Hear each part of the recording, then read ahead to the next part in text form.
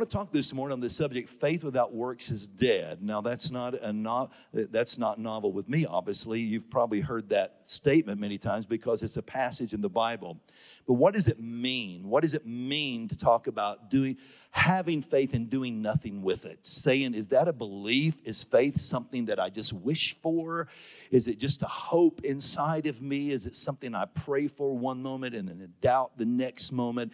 Is faith this euphoric feeling that I get whenever I'm on a spiritual high and I say, I've released my faith, and then the next day I'm down in the dumps again? So how do we keep faith high enough to get a breakthrough? Does anybody need a breakthrough this morning? I want to make sure that I'm preaching to the right crowd this morning. I'm going to be the first to raise my hand. So if you need a breakthrough, just raise your hand right now all over the room. You need in any area of your life. It doesn't matter what it is.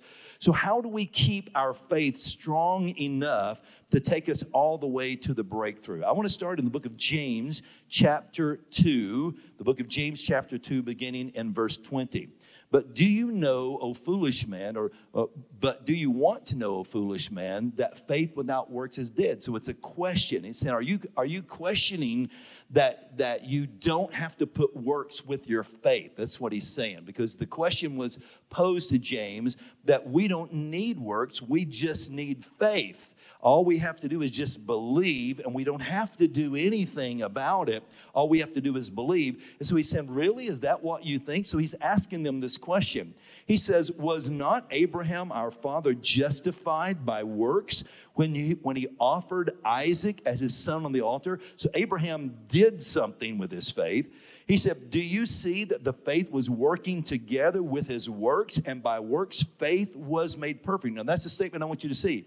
By works faith was made perfect. Doesn't mean that I don't have this belief in my heart, but it's not until I do something that it actually activates my faith. Remember how the Apostle Paul said, stir up the faith that's in you. Remember that?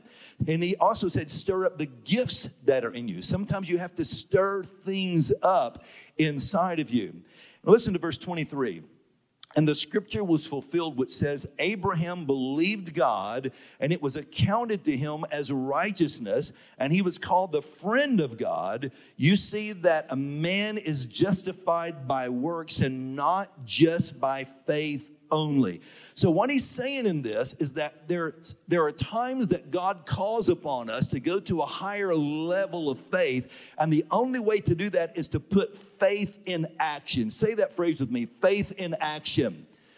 Faith in action. See, I understand faith is the substance of things hoped for, but it's got to be, but understand there's two words in there. There's the word hope, which is here, and there's the word substance, which is tangible. Faith is the substance of things hoped for. So it doesn't just mean that I'm hoping. I did something. I have a token of my faith. I have an act of my faith. I have a seed of my faith. The faith is the substance of things hoped for. I'm hoping here, but I'm doing something with substance around me. So today I want to talk about speaking into your faith, and I also want to talk about doing something that brings your faith into action. Let me start with a story. I don't know how many of you know of John Kilpatrick, who was the pastor of the Brownsville Revival, an Assembly of God pastor in Pensacola, Florida. I don't know, maybe you went down to Brownsville Revival.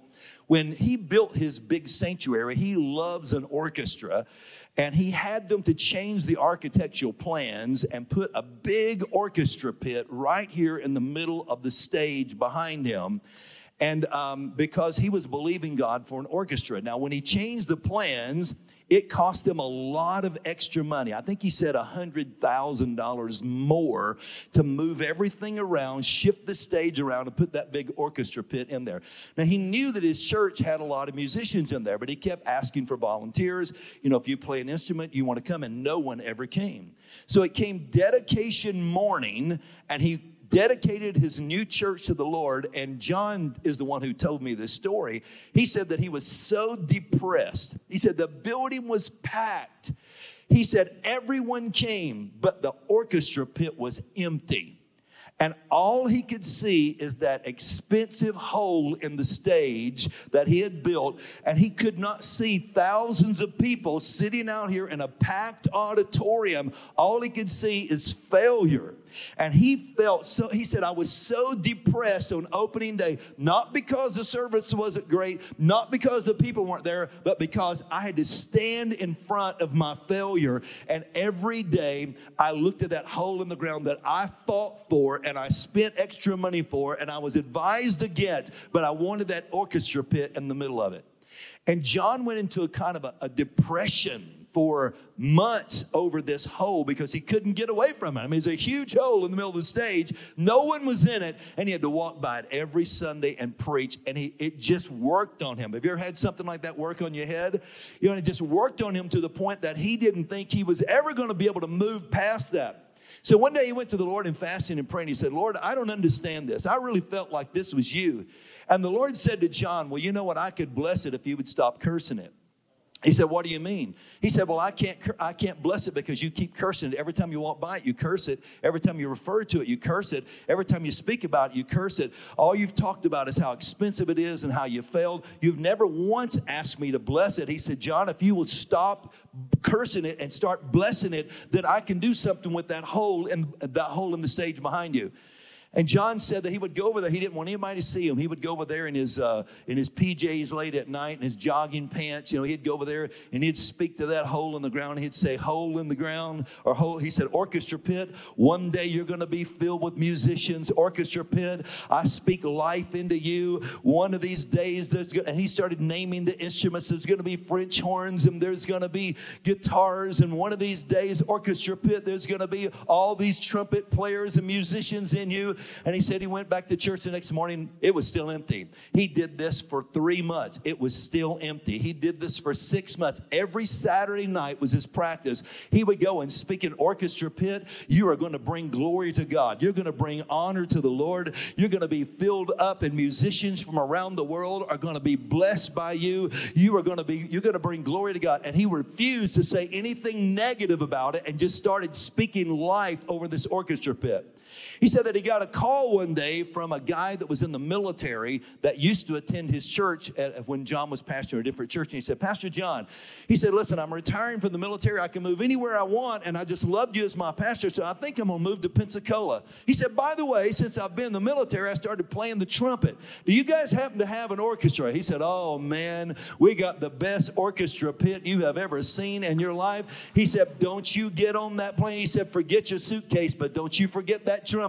He said, you show up with that trumpet when you get here. And this military guy moved from overseas to Pensacola, Florida, and he got in that orchestra pit all by himself with a trumpet. And this military guy who wasn't intimidated by anything gets in this orchestra pit and starts playing that trumpet. And every Saturday night, John kept speaking life into it, speaking life. He said, before you know it, somebody joined that trumpet player and another person joined that person. He said it took 2 years, but in 2 years' time, there were 100 musicians in that orchestra pit for the glory of God because he kept speaking life instead of death, and he put some action behind his faith.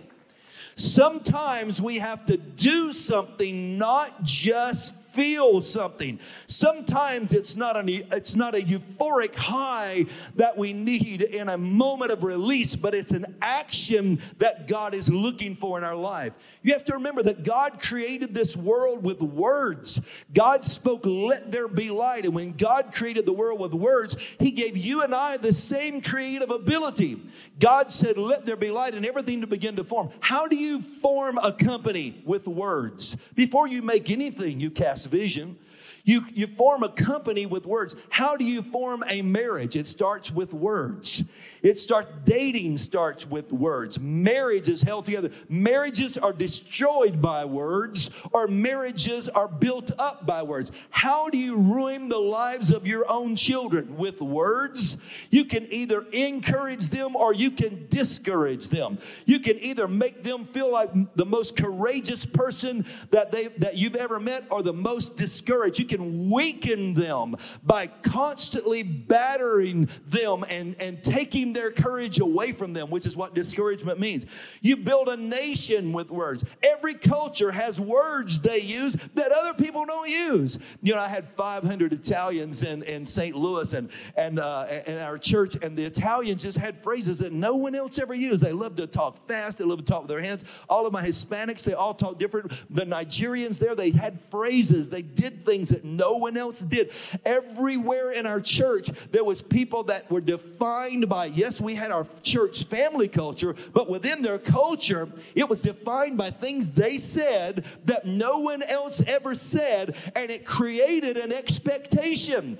When you remove people from their culture, it's difficult to maintain that culture. So even people that are in different cultures, they get together and they practice their cultural experience to keep it alive from generation to generation. Even vision casting, that's how you build anything. You build a church with words. Everything in the world is built with words. Maybe that's why the Lord said to Job, you need to get out of this. He said, I realize what you're in. I see it. The devil has taken everything. He's taken your business. He's taken your family. He's taken your health. You want to get out of this? So this is what the Lord said to Job in Job 22. So remember, this is after all this stuff is going on. We're toward the end of the book of the end of the book of Job. The Lord said to Job, okay, you can get out of this, but this is what you have to do.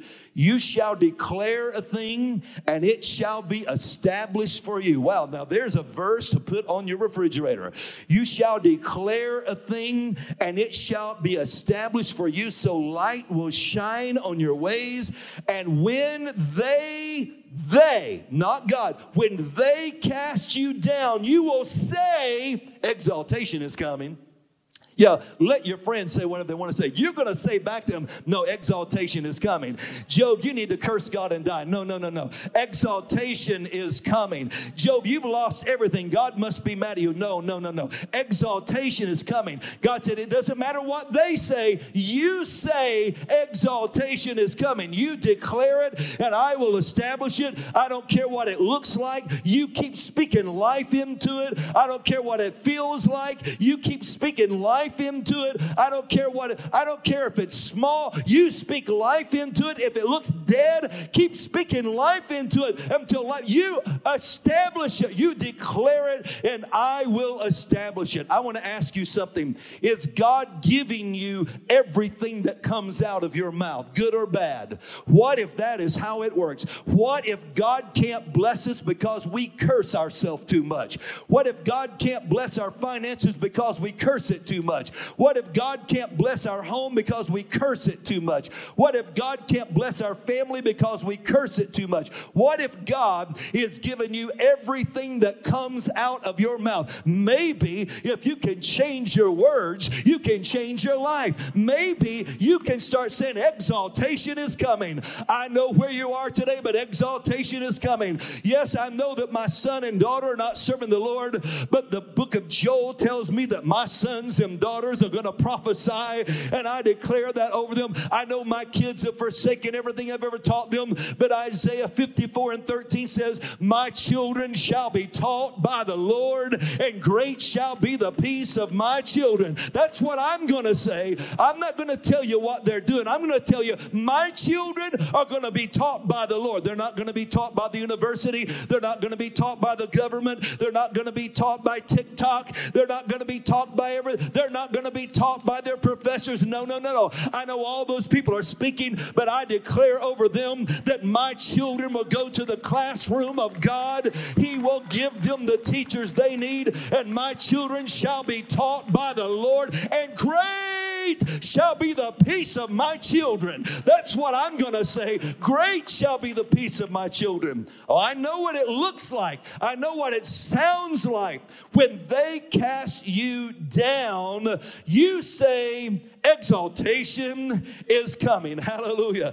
That is why Proverbs 18:21 tells us that death and life are in the power of the tongue.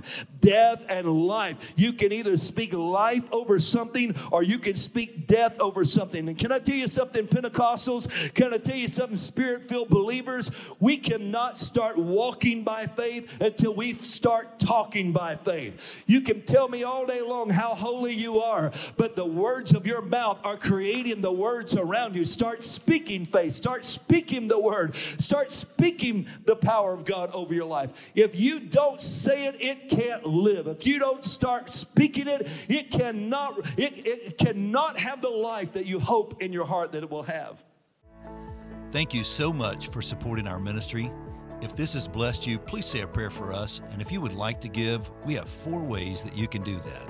You can give online at briancutshaw.com, or if you're a PayPal user, just PayPal us at Church Trainer. Or you can also give through the mail at P.O. Box 267, Georgetown, Tennessee 37336. Or if you're a Venmo user, you can Venmo us also at Church Trainer. Thank you, and God bless you, and may the Lord multiply your seed. Now back to Hope in the Word. Dr. Mike Baker, who's the president of the Pentecostal Theological Seminary for the Church of God, many years ago was diagnosed with cancer. And it was not a good diagnosis at all. And Mike and Sharon have one daughter. And their daughter said, Dad, you're not going to go down this way. You've served God your whole life. You're not going to go down this way. And so their daughter went around their house and took Post-it notes and just started writing scriptures all over the house. She put them on his bathroom mirror. She put them underneath the visor of his car. Mike said literally everywhere he went, there was a Post-it note with a scripture. And she made him promise, Daddy, every time you see that, you're going to say it out loud. I know what the doctor said. I know what the report said. But every time you read a scripture, you're going to say it out loud. Will you make that promise? Mike made the promise. He'd go to his car, pull down the visor. On that day, there's a scripture. The next day, a different scripture would be up there. I mean, she was so militant with this. He would go to shave, and there was a scripture on the window. He would open it on the mirror. He would go to open his briefcase at the office. There were scriptures in his briefcase. Open his Bible, scriptures in these little Post-it notes. He would go into the bathroom of his office, and she had them on the backs of the door. And Mike had to make a promise that he started speaking these scriptures out loud every time he went. 3 months went by, and she is posting scriptures every day. She's in her word. She's writing them out. He went back to the doctor, and the doctor said, listen, I don't have any explanation for this. I don't know what you're doing, but whatever you're doing, you need to keep doing it because I'm seeing this tumor shrink. We have not given you anything to cause this to happen, but something is happening inside of your body. Whatever you're drinking, whatever you're eating, he said, I'm telling you, it's not just what I'm drinking. It's not just what I'm eating. It's what I'm saying, because I'm speaking to my body that you're going to be well, that you're going to be healed. And he did this for another 3 months. And after about 8 months of doing this, he went to the doctor, and the doctor said, you don't need to come back anymore. I can't explain this anyway. You didn't have the surgery. You didn't get the chemo. I can't explain this, but there is no more cancer in your body, and you don't need to return anymore because whatever you did was working. The power of life and death is in the tongue. Can you give God praise in his house this morning? That's why Psalm 107 and 2 says, let the redeemed of the Lord say so. Who has redeemed, listen to the rest of that verse, who has redeemed from the hand of the enemy. Ooh, let me just shout right there for a moment. Anybody ever been in the hand of an enemy? Have anybody ever been redeemed from the hand of an enemy? Raise your hand if you have. I've been redeemed. God pulled me out of the clutches from somebody who thought they were after me. They thought they had me, but God pulled me from the clutches. He said, let the redeemed of the Lord say so. Can I tell you something? If you're ever going to get out of debt, you got to say so. You look at your checkbook and that zero balance or that negative balance or whatever it is at the end of the month, you look at that stack of bills and you start saying exaltation is coming. You start speaking over those bills. You stack them up, and instead of going and popping a Tylenol Tylenol and getting depressed and sitting out on the back porch and crying yourself to sleep, why don't you stack that up and put a Bible on top of it and say, in the name of Jesus, I don't know when, I don't know how, but He's done it before and He'll do it again. I don't know where it's coming from. I don't know who He's going to use to bless me, but one of these things I know is that God will not leave me in the hand of death. God will pull me from the clutches and save me. If you're believing to get married, then you start saying that over yourself. When you get to the mirror, don't say, nobody wants somebody like me. No, you get to say, listen, I'm going to make somebody so happy. Woo! When they get a hold of this, they're going to smile for years when they get a hold of all of God is doing inside of me. You just wait, because somebody, God is preparing somebody right now in my life. And when they get all of this stuff that God is doing in me, God is getting me ready for what He has ready for me. And He's got somebody. If you start talking like that, you start believing that, you start saying that, you can't just say, well, you know, all my friends have gotten married and I'm always a bridesmaid and never a bride. No, stop talking like that. You start speaking life over yourself. You are not forsaken. You are not cast down. You are not destroyed. You are still on the potter's wheel, and God is making you into something amazing. You want a better job? You don't like the job you have? Quit complaining about it. Start calling in a new one. Start speaking in a new one. Call in the promotion. Speak in the promotion. Father, I see myself in a different desk. You know, I don't have to covet my boss's job. But God, whether it's here or there, wherever it's going to be, you are going to promote me, because your word said that promotion comes from the Lord. And God, you said that you exalt kings and you knock down kings. Well, God, if you can exalt kings, you can certainly make me a manager. God, I'm believing that in Jesus' name. I'm declaring that in Jesus' name. If you got a broom in your hand right now, that's okay. You keep sweeping and declaring. You keep sweeping and saying, in the name of Jesus, I'll not have this dust rag in my hand forever, but one of these days somebody will come and empty the trash out of my office, because I'm declaring that in Jesus' name. I am speaking life instead of death. Whatever you're needing from God, you need that scholarship, start claiming it. Start saying it. Start believing it. Let the redeemed of the Lord say so. You've been bought with a price. You can declare something and God will establish it, because Jesus has already paid for it. Hallelujah. If you believe that, give God praise in His house.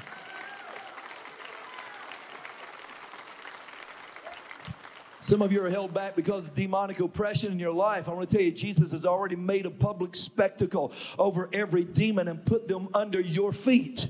They're already under your feet. Dance on the grave of the enemy. I don't know if anybody around here has ever heard that old Lanny Wolf song, I'm dancing on the grave of my enemy. Somebody needs to pull that one back out. I'll tell you, that is a dancing song. If I've ever heard it, I'm not going to sing it, so don't worry. I don't want to make these musicians nervous, but I love the idea of just dancing on the grave of an enemy. I love the concept that says, listen, you thought you had me, but God has turned it around. What you meant for harm, God has turned it for my good. And now that's why He said, if you've been delivered, you need to start talking. You need to start testifying. He said, let the redeemed of the Lord say so, who's been pulled from the hand of an enemy. If God's ever pulled you from an enemy, don't you stop telling that story. Don't you stop testifying. Whoever you meet, say, let me tell you what God has done for me. Oh, let me tell you a time that I didn't think I was going to make it, but the good hand of God, that's what Nehemiah said,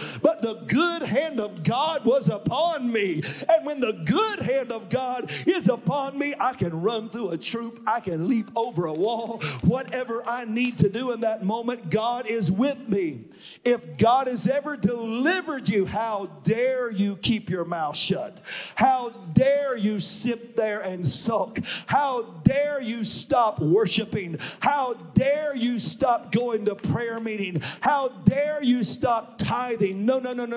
If God has pulled you from the clutches of an enemy, the redeemed of the Lord need to say so.